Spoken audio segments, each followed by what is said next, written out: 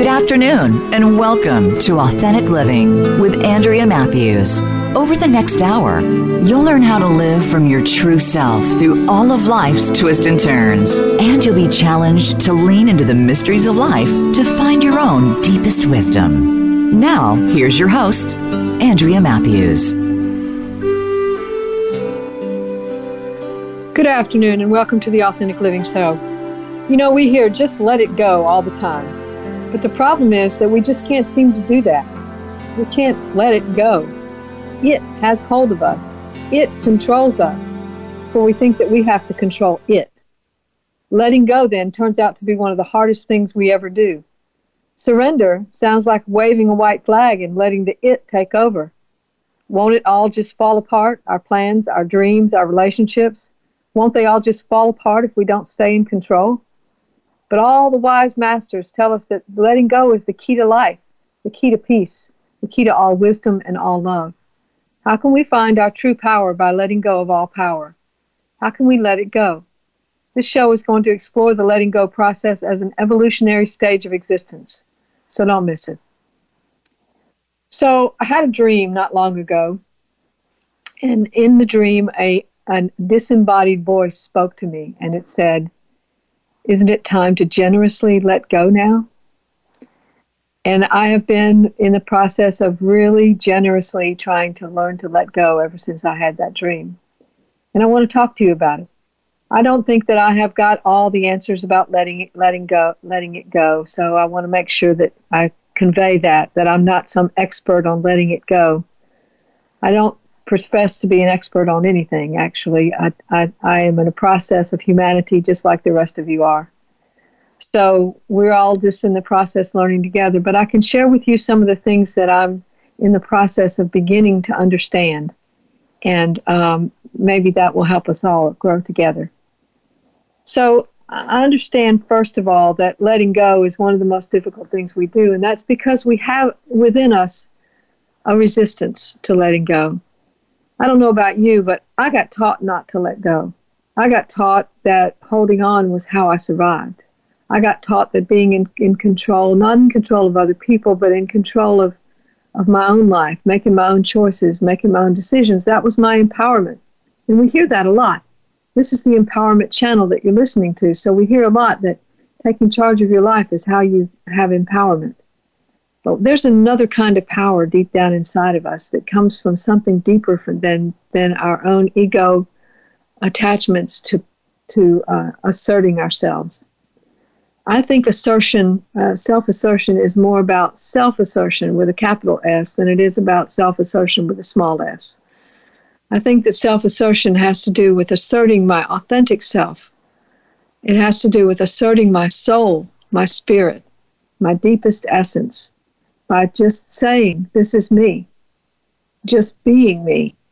And there's a kind of letting go that happens with that, because I'm not holding on to what other people think I ought to be thinking or feeling or doing. I'm not holding on to what other people want from me. I'm just saying what's true inside my deepest soul. I'm just doing what's true inside my deepest soul. So there's a letting go that happens with that. That's not about holding on to some image of who we ought to be, some idea about an ideal about who we ought to be, or some idea about what others think of what we ought to be. A lot of our ideas about who we think we are come from what other people think we ought to be. So we try to live into that, and we identify with what we're trying to live into, and then we go around saying we are doing that.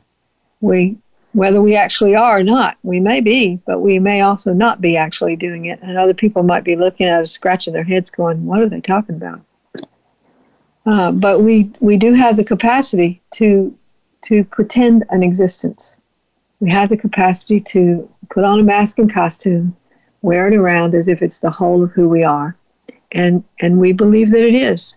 But it's because we've never challenged it. We've never asked if it's who we are, if our feelings, our deepest desires match that mask and costume. We've never asked those questions because we haven't had time. We've been too busy trying to survive with the mask and costume. So letting go, one of the main things that letting go means is letting go of that mask and costume. And that's a long process. It happens over a long period of time. It does not happen overnight. You can't just decide one day, I'm not going to wear this mask and costume anymore and take it off. We have a natural resistance to taking off that mask and costume. And the reason we have that resistance is because we believe that the mask and costume, we really have been taught to believe that the mask and costume is our survival. And without it, we'll literally die.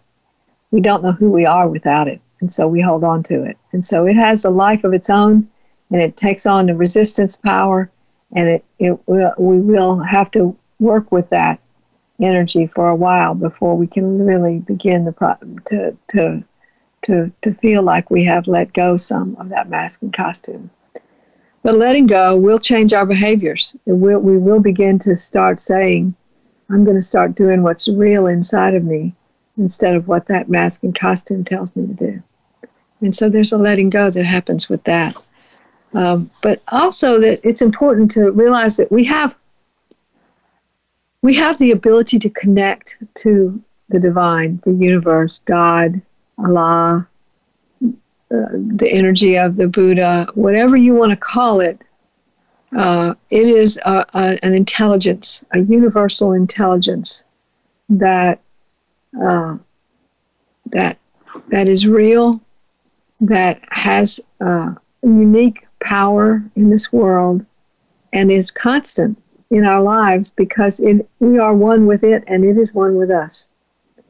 And we are one with each other as well, and we are one with all nature. We are one with all things. We are one with everything. We are connected deeply with everything and everyone on this planet and in the universe.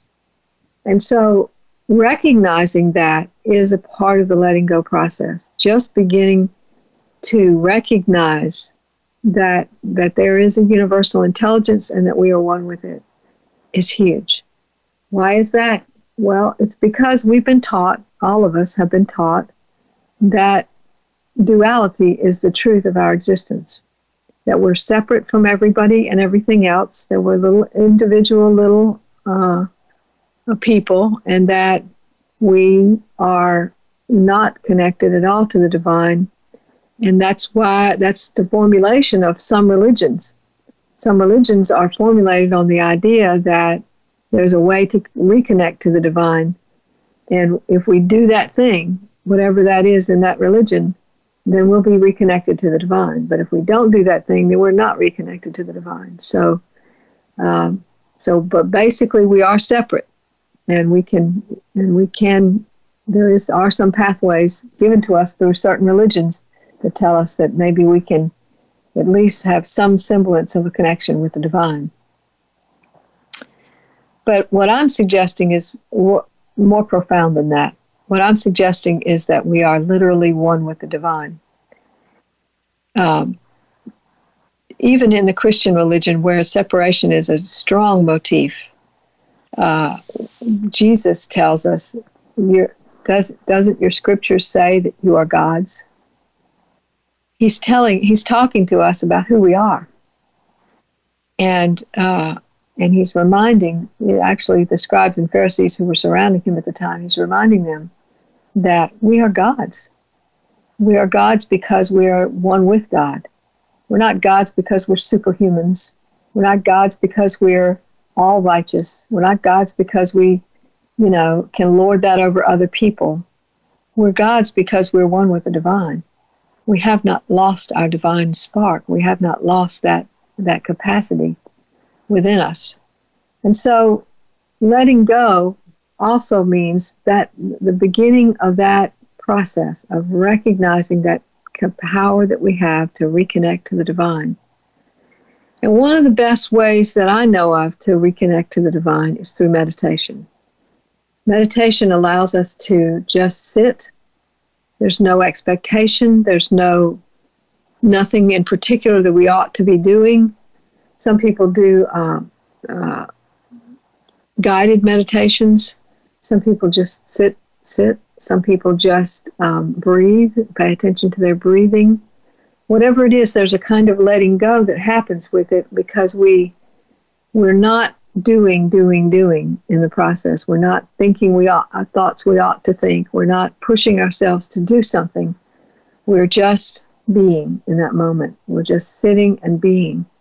Some people use mantras to focus on.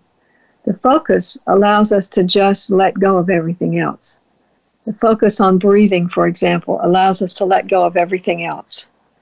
And so I'm just focused on my breathing, and that's all I'm doing right now is just breathing. When life is shook down to that very basic core component, there's a letting go that goes with it. There's a letting go that says, I don't have to pay attention to what I have to do later today. I don't have to worry about all the tasks that are out there in the future yet for me to take care of. I don't have to think about, what happened yesterday. I don't have to think about my relationships or my money or my time or my job. I don't have to think about any of those things. I'm just focused on my breathing. So there's a letting go that happens with that. And just the very fact of focusing on your breathing is the letting go process. And so allowing yourself to focus and be still in that way allows the divine the opportunity to show itself to us. And so we are then allowed into some kind of peace. We open up doors within ourselves that reconnect us to the mind and the heart, to that deeper soul self that is our deep spirit, that is the divine within us. And so we are allowed to that reconnection allows us to feel great peace at times. Sometimes it's just a small peace, but sometimes it's a great peace. People describe all kinds of different kinds of things that happen to them during meditation. I've had experiences where what I call the sixth chakra, the third eye, begins to buzz and buzz and buzz, and it just does that for a lengthy period of time, and I am awakened to new insights after that. I understand things differently. I see things differently after that. I've also had periods of time when I was meditating where my whole body seemed as if I couldn't move it, but it wasn't a scary feeling. It wasn't a paralysis of any kind. It was a kind of just so peaceful that I couldn't move out of it. My body felt so still, so quiet, and so peaceful that I couldn't move out of it. And I didn't want to move out of it. And so I've had those experiences. I've had experiences where I could not find peace, but I was willing to just continue to focus on my breathing. I've had experiences where my mind just kind of settled into a deep place where I just relaxed so much that I felt like I was getting information from the universe. So I've meditated for many years, and some would say that those meditations where I did not experience anything or did not experience peace were unsuccessful meditations, but I don't think so. I think that I was sitting and I was letting go, and I think that means it was successful. That is the process. I'm to let go. That's it. I'm just to let go. So the opposite of letting go is holding on. And we do that by degrees. We sometimes we hold on really tight. Sometimes we hold on rather loosely. Sometimes we're uncertain of what to hold on to and what to let go of. Sometimes we are just left sort of dangling in the air. And that's not a comfortable feeling, and it doesn't feel like letting go. It just feels like we're just completely uncertain and ungrounded and frightened. So fear can be very useful to us. It can give us information about what's going on in the psyche. It can also give us information about some of the things that might be going on in our lives. But it also says that you have to take charge of this. You have to get in control. You have to figure this out. And letting go says, I know that I'm going to come to a solution to this, but I'm not going to have to go, digging around in the ground for it. I'm not going to have to strive after it. One of my favorite verses from the Christian Bible and the Jewish Tanakh as well, it's both Jewish and Christian, is is the one that says, "Be still and know that I'm God," from Psalms 46:10, I believe. It says, "Be still," and that's letting go. It's just be still. Don't try to grasp after something. Don't try to go searching for something. Don't strive after anything. Another way of saying that, be still, was cease striving to know that I'm God. So that's what happens when we meditate. We be still. We cease striving, and suddenly we know new things sometimes. So the letting go process means recognizing, a recognition that there is a power that is a great universal intelligence that we can surrender to, that we can allow ourselves to surrender to. And I don't care what you call that power. It doesn't matter to me what you call that power. What matters is that you are able to let go and be able to recognize that we don't have to strive. We don't have to worry ourselves into life. We don't have to fear ourselves into life. We can just be still and know. And that knowing is a kind of understanding. It just comes to us as a result of being still. So because we are still, because we cease striving, we come to know. And whether you're a Christian or a Jewish person, that verse resonates around the globe with a great power. There's verses in the Bhagavad Gita, there's verses in the Buddhist sutras, the Hindu sutras that talk about the letting go, the surrender to the divine self, what they call the divine self. These are powerful persuasions in all the sacred texts around the world. I just picked that one out because it's one I'm very familiar with, and it's very powerful. So letting go is a kind of surrender, but it's not just "thy will be done." It's more like, I'm just going to sit here and see what's inside me. And as I see what's inside me, it is revealed to me what is true and what is not true. So I don't have to turn myself over to some power I don't understand, some dark power sometimes that might be angry, might be harmful to me. I don't have to do that. I just sit still. And because I'm sitting still, I come to know. And that knowing is what gives me peace. I have a peace because some new knowledge comes into my mind, because I know something different now than I knew before I started. Or maybe I know the same thing I knew last time I meditated. That I am loved, that there's an intelligence that's taking care of things, and that I don't have to worry. I don't have to worry. I don't have to worry. And I will tell you that I have to convince myself of that sometimes, that I don't have to worry. That's one of the things that I work on is making sure that I know that I don't have to worry. Okay, so we've talked a little bit about the beginning process of letting go. So let's take a break now, and we'll come back in just a few minutes to talk some more about the letting go process.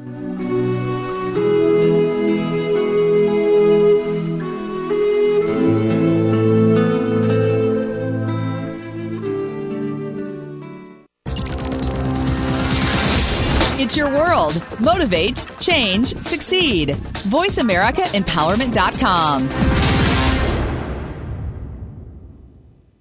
When you learn to see things from a spiritual perspective, it changes the way you see virtually everything in your life. Listen for Dr. Paula Joyce and her program, Uplift Your Life, Nourishment of the Spirit. Our program will help you get rid of the negative aspects of your life and invite love, joy, and prosperity into your life. Turn that negative feeling into a positive one. Tune in to Uplift Your Life, Nourishment of the Spirit, every Thursday at 11 a.m. Eastern Time, 8 a.m. Pacific Time, on the Voice America Empowerment Channel.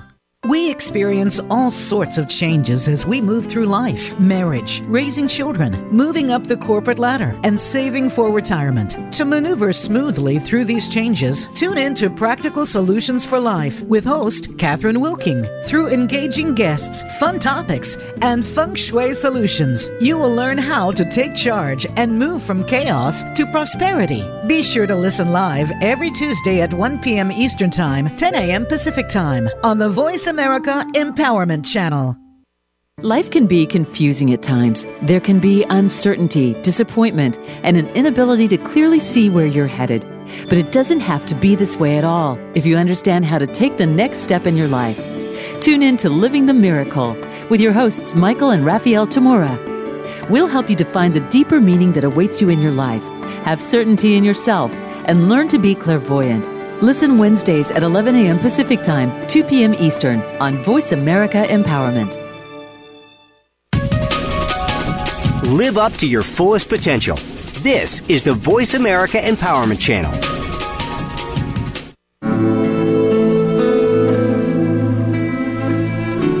You're listening to Authentic Living with Andrea Matthews. We want to hear from you. If you have a question or comment about today's show, call in now toll free 1-888-346-9141. That's 1-888-346-9141. You can also send your questions or comments by email to Andrea@AndreaMatthews.com. Now, back to Authentic Living with Andrea Matthews.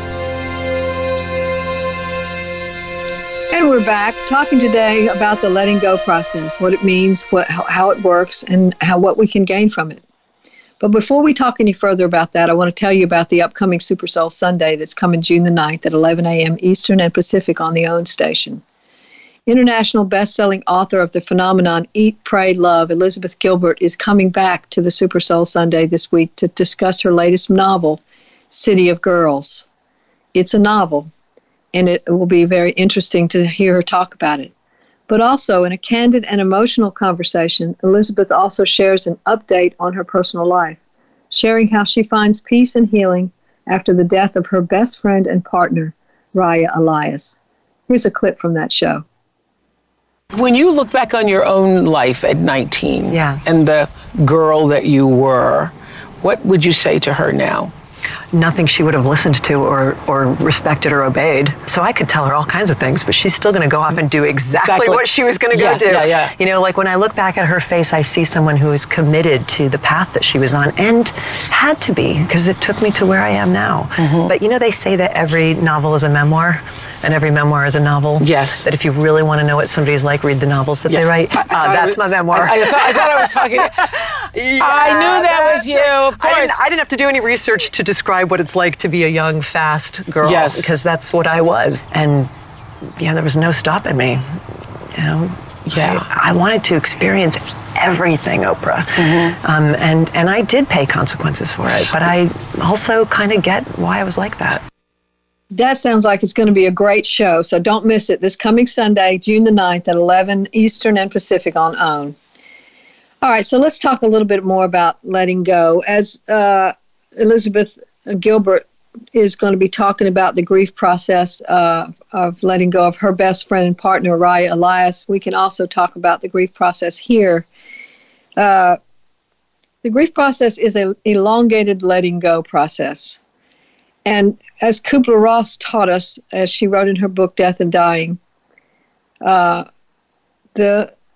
process has 5 stages. The first stage is denial. The second is anger. The third is what I call sorrow. She called depression. I think that we decide whether it's going to be depression or not by how we handle the other stages. And so I say denial, anger, sorrow, bargaining, and then finally acceptance. And I see this process happening a lot with a lot of different things in life, where a person has, for example, difficult parents, maybe parents that don't even know how to parent. And what do you do with that? As you grow up, you have to survive. And at some point, you have to let go of the idea that you're going to finally have the parents you always wanted. And I see people get stuck in bargaining for years and years about that very issue. And we can talk some more about that in a minute. But let's look at it from the perspective of death. You lose someone that you love. I don't want to do that. I don't think anybody wants to do that. We love these people. We want them to stay in our lives. So the first stage is going to be denial. We're going to look at that and we're going to say, I do not believe that really happened. It's not real. And so people who have lost someone to death wake up in the morning and think that that person is still with them in the bed. Or they go into the kitchen and see that person in the kitchen with them. And they just have a really hard time believing that it's real. It feels very surreal to them, and they can't really let their body and their mind accept that it's a real thing. It really did happen. And that's an important part of the process because it gives us time to just allow ourselves to relax into the idea that, yes, this is real. And so we need this period of denial. So I don't fuss at people or blame people or criticize people for being in denial. It's an important elemental stage of letting go. And so denial says, I'm not sure it's really happening.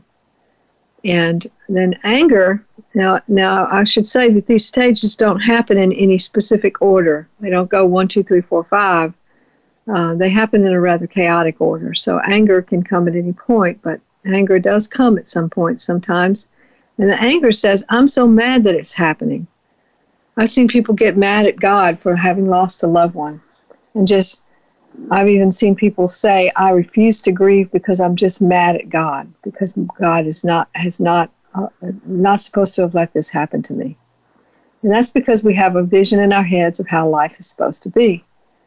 You know, I have a little sign in my office that says that the thing that screws us up the most in life is the image in our head of how it's supposed to be.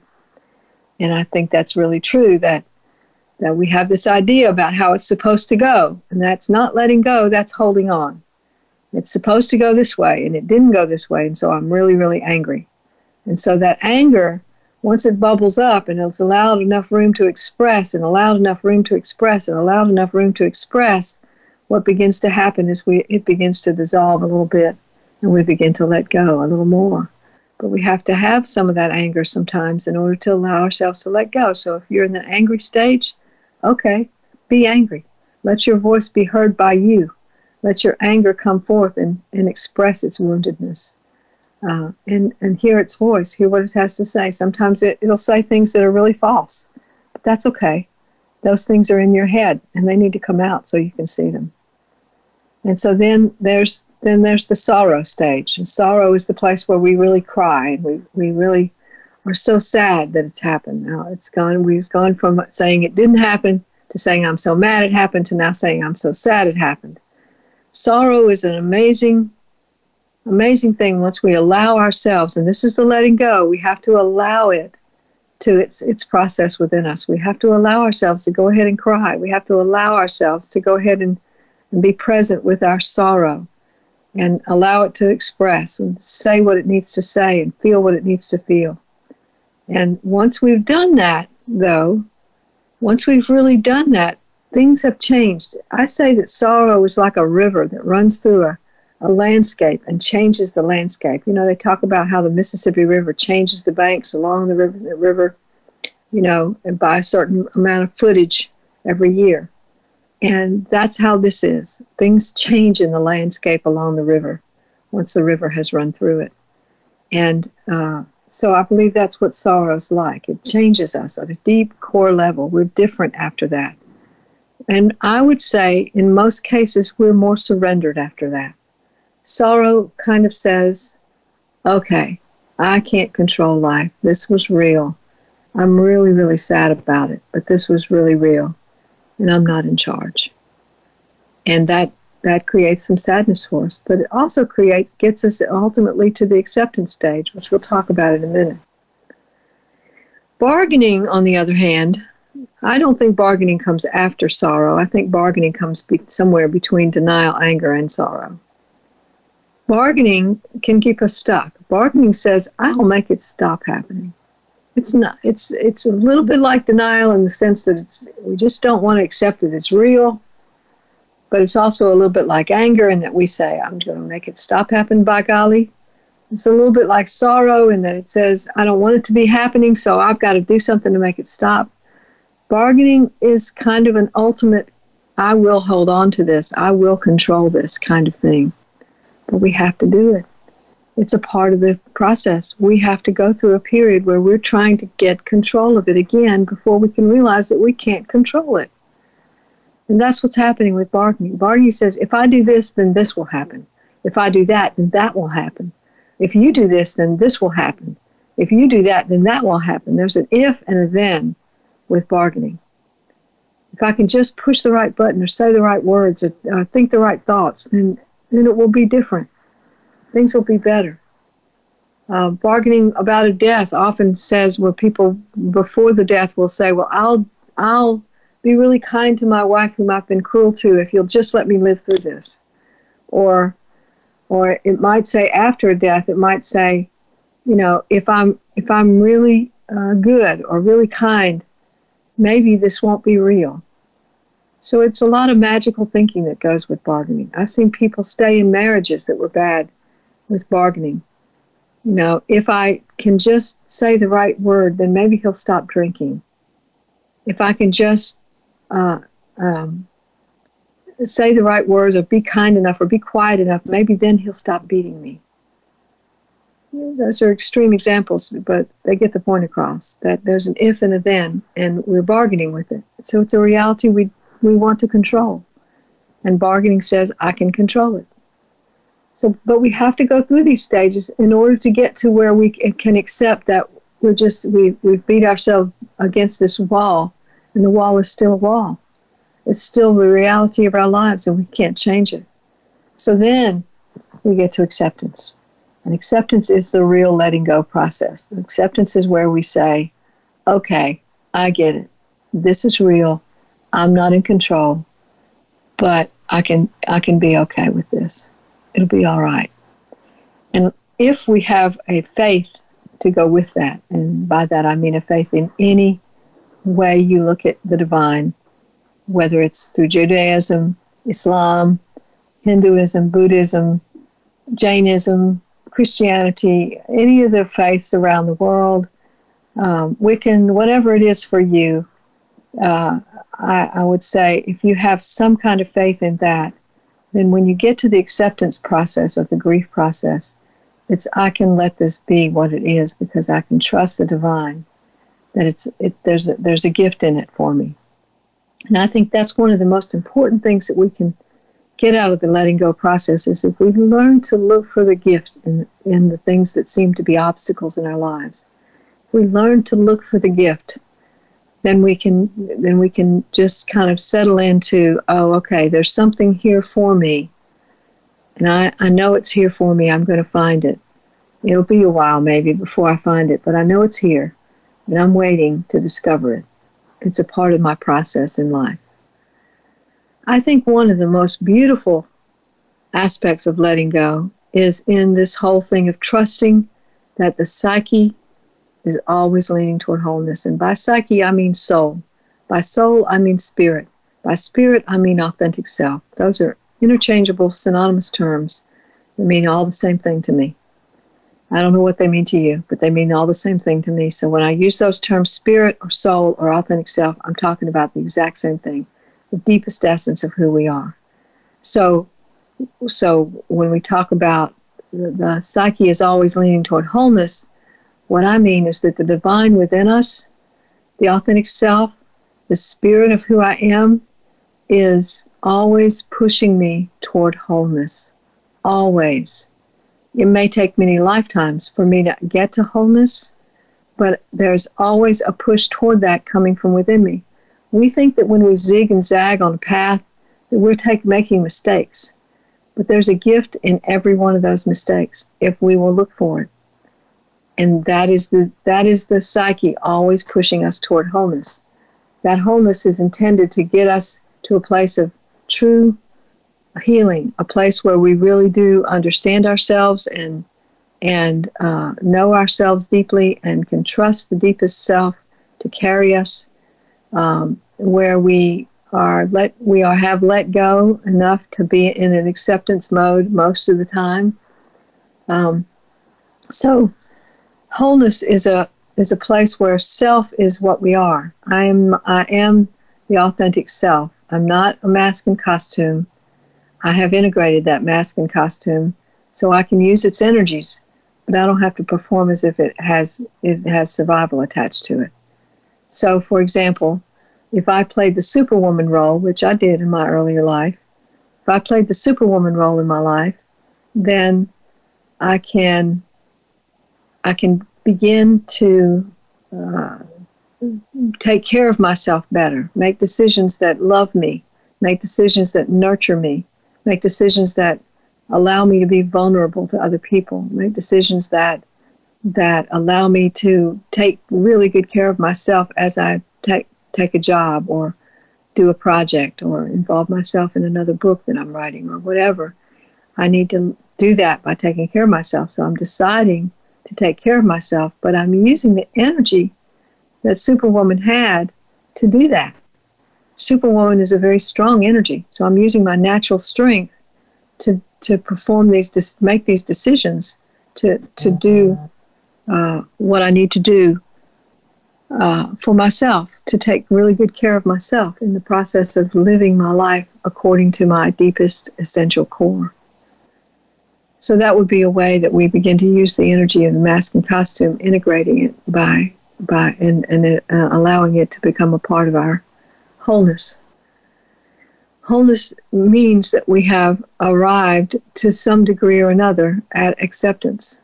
It means that we have arrived at an ability to let go and let ourselves be, instead of trying to force ourselves to be something we're not in order to please a group ethic, a social mores, a moral, an agenda, survival need, all those things that we have thought that we had to take care of because we live in a separate, rarefied place, separate entirely from the divine and from other people. We have to figure life out. We have to be on top of it. We hear these terms as we talk about the word empowerment, and we therefore we get some misunderstanding about what it means. But empowerment actually means getting in touch with and staying in touch with that deepest self, that deepest soul, that deepest spirit, because that is the letting go process. I'm empowered by my deepest, sometimes hidden power by letting go, by allowing myself to let go and be present with what actually is in my life. So the letting go process, we say that it's the key to life. It's the key to living a life that's not filled with falsehood. It's the key to being in touch with that deepest, truest authenticity inside of us, and which is our power. It is our own authentic power. It's not power over other people. It's not power to go get a good job. It's not power to succeed. It's not, I've got 10 goals for the next 5 years. It's not all of that stuff we hear out there. It's getting in touch with the stillness inside of us so that we can just sit in silence with that and be aware of who we are. And we can choose that any time of any day. We can choose to say, I choose to get in touch again with my deepest power. I choose to allow myself to recognize my deepest power. And that recognition is the process of letting go. So generously letting go, as my dream suggested that I do, is learning to let go of everything, to not hold on to anything. One of the things the Buddhists say is that attachment is the cause of all suffering. And there's a truth to that, in that if we hold on, we're holding on, we're struggling, we're striving to make sure that we don't ever have to let go of anything. We're trying really hard to make sure it all goes our way, then we suffer. Because it's not going to go all our way, and we're not going to know what to do with that when it falls apart. But if we let go, then we understand that we're not in charge, and we don't have to be. but something else bigger and more intelligent and more loving is in charge. And so we're going to talk a little bit more about that idea of that loving force, because we are always being guided by that. Even when it doesn't feel like we're being guided, we're being guided. So we'll talk some more about that right after the break. Stay tuned.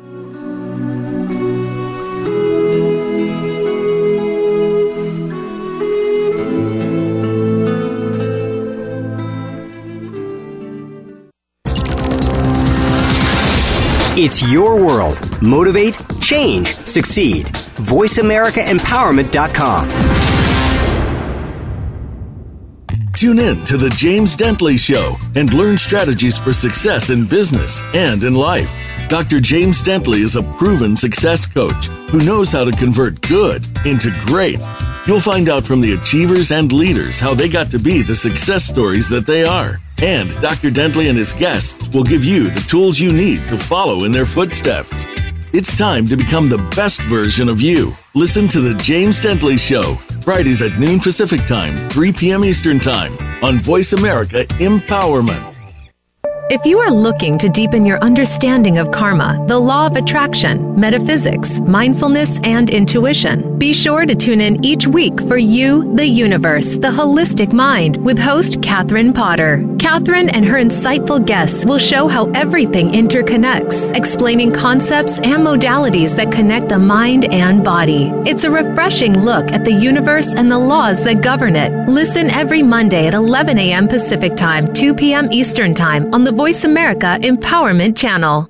Listen for Mindful Matters, Love, Sex, Spirit, hosted by Dr. Dory Lynn. Dr. Dory is coming back, sexy, savvy, and with sage advice from nearly 8 decades of life experience. It's not retirement, it's refirement. It's fun, it's deep. Listening just makes you feel good. If you're looking for straight talk without all the bull in the world, be sure to tune in to Dr. Dory and Mindful Matters, Love, Sex, Spirit. Live every Tuesday at 5 p.m. Eastern Time, 2 p.m. Pacific on the Voice America Empowerment Channel. Make an appointment listening right now. Change your world. Change your life. VoiceAmericaEmpowerment.com.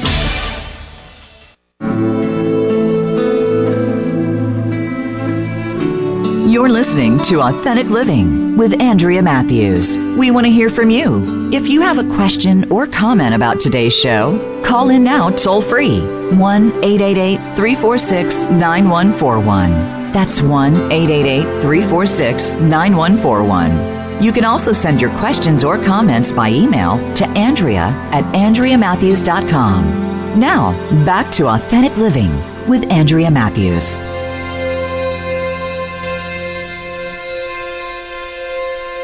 And we're back talking today about the letting go process as an evolutionary stage of existence. So what is happening as we let go is that we are evolving. Every time we let go a little bit more, we're getting closer and closer to our own wholeness. Every time we choose to establish the connection again to the authentic self, to the deepest essence of who we are, to the divine within us, every time we recognize and realize that oneness that we are evolving. We continue to evolve throughout every life. Even our mistakes are evolutionary in the sense that they take us to a new understanding of life. So maybe we have to make the same mistake several times in several different lifetimes before we get it. But whatever it takes, there is an evolution taking place. My theory, and it is just a theory because I promise you I don't know everything. As a matter of fact, I know very little.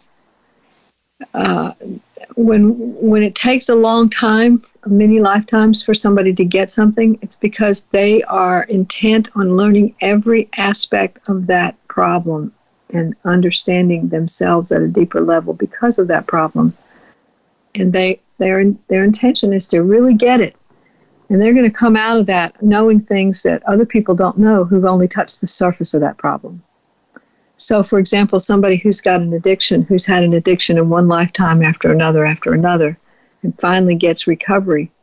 Once they get that recovery, they're going to really get it. They're going to get it in a way that perhaps other people don't. And they're going to be perhaps even leaders in that field to help other people find recovery also.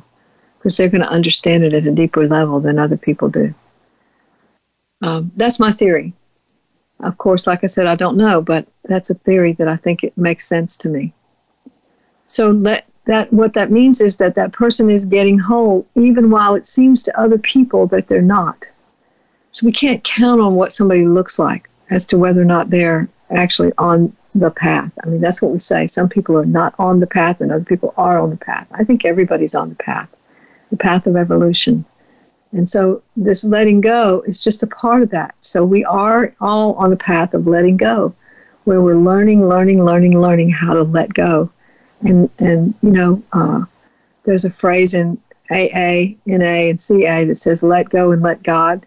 Well, I say let go, let the universe let go, let the Buddha let go, let Jesus let go, let Allah let go, whatever you call that, let go, let the intelligence of the universe, whatever you call that. If there is a letting go that says that now I have new understanding. I can be still and know that I am God. I can be still and know that I am a divine being. I can be still and get in touch with the oneness that I am. I can cease striving, and therefore I've let go. And so what happens then is we begin to understand that we're always being guided. We're always being guided. There's always an energy that's carrying us through, even when it looks like it's dark, even when it looks like we can't see where we're going. We think we count so much in this life on the physical vision, the ability to hear and see, our empirical 5 senses. We count so much on those that we forget that we've also got other senses that can tell us things. That we have a sense of intuition that can tell us things, that we have a sense of discernment that can tell us things, that we have the ability to just feel things in our body that some might call instinctive, that will tell us and give us information. If we're paying attention to the subtle overtures and undertures of our conversations with other people, we begin to understand that there's a whole lot going on in that conversation that's not verbal. It's not just the words we speak. There's a lot more going on there. And so when we surrender, when we let go, we're able to kind of relax into the moment enough to feel those things and see those things without the physical senses. And so that's a way of us getting guidance from the universe, which is us. We are the universe. The universe is us, and we are the universe. And so when we get that guidance, we realize it. We see, I'm being guided here. But actually, we were being guided the whole time. We just didn't know it. So, when we think of the universe or God or the divine as just this moral overlord who is only out to make us be on the right path, then we lose the context. We lose the reality of who that is when we surrender. There's a very different feeling about the divine reported by people who meditate around the globe, regardless of religion. And it's not this moral overlord. It's this deep sense of relaxing, I got you. It's okay. I got you. That sense is not the same as that moral overlord that we tend to look at and accuse the divine of being. We've formulated an image of the divine that's not accurate, just like we formulated an image of ourselves that's not accurate. And so we go around judging other people in the same way that we think that image of the divine would judge other people. And we think we're right to do so. And we think that image of the divine is right to do so, because we have not really ever surrendered enough to really feel who the divine is. We've never connected really to the divine in an experiential way. We've only learned about the divine. That's what Job said in that in the Jewish Tanakh. There's a book called Job. It's also in the Christian Old Testament, where in the end of his journey of suffering, Job says, I've seen you by the seeing of the eye, I've heard of you by the hearing of the ear, but now I know you differently. And I'm not quoting that exactly, but he's saying, I understand you now in a way I didn't understand you before. I heard about you. I saw about you, but now I know you. That's basically what he's saying. And that's the kind of experience that we can come to have as a result of letting go. That we have come to understand. Now we see Job go through this long grief process, and then he encounters the divine. And the divine says, basically, from my perspective, if you'll read the book Inhabiting Heaven Now, you'll see that there's a whole new perspective on the book of Job than what we learn about from traditional teaching. And in that, we learn that Job has learned to get in touch with his feminine side, that he's had a real masculinized view of the divine, where in the first view of his divine, the divine was like a hippopotamus who could just squash whatever he wanted to because he was big enough to, and so he could, so why not? So he did. That was his first vision of the divine. And so he comes to understand that that's not the divine at all. There's a whole other view of the divine, and it comes from his feeling nature, that he's been able to experience the divine internally as in his feeling nature, and that's the inner feminine. Instead of the externalized view of the divine, now he has an internalized view of the divine.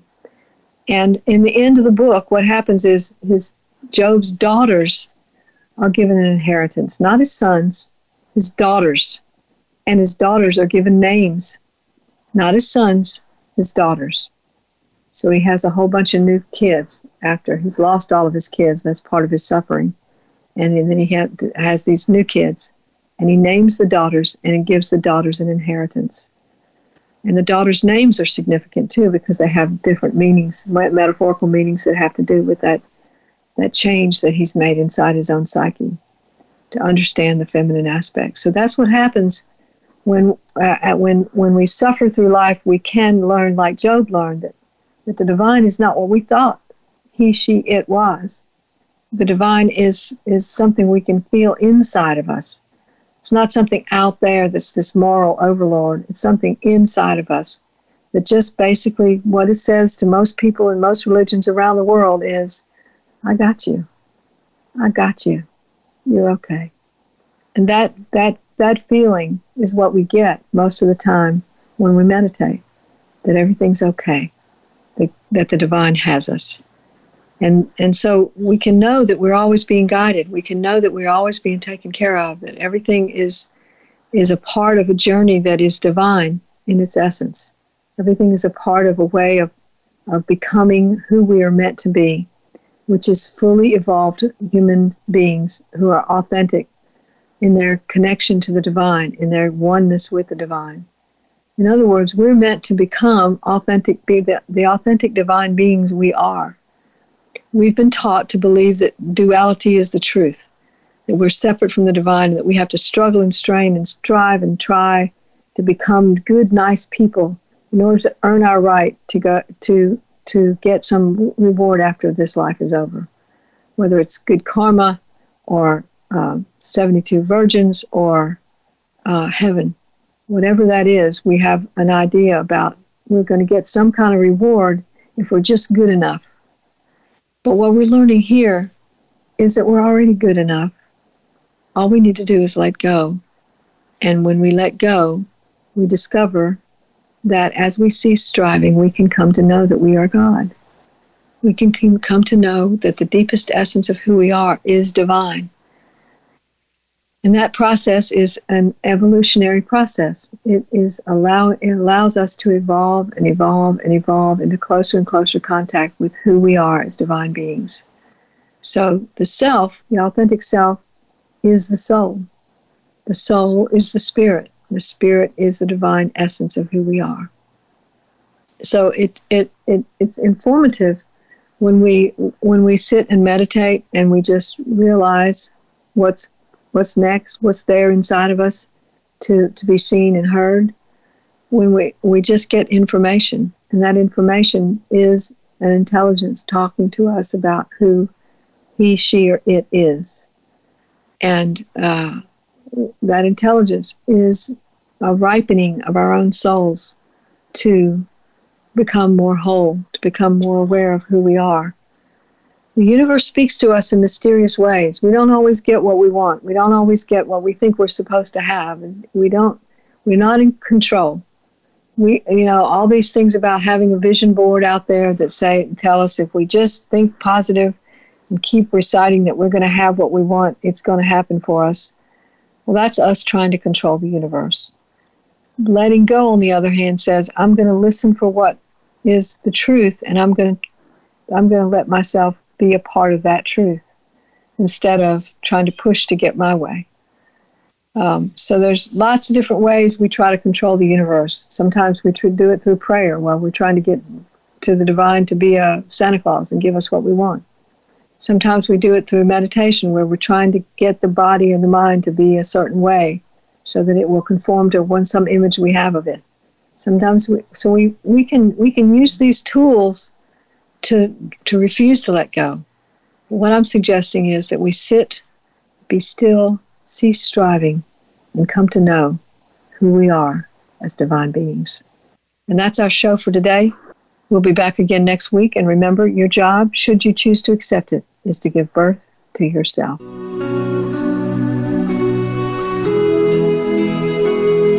Thanks again for listening to Authentic Living with Andrea Matthews. Join us again next Wednesday afternoon at 1 p.m. Pacific Time, 4 p.m. Eastern Time on the Voice America Empowerment Channel. We'll talk again next week.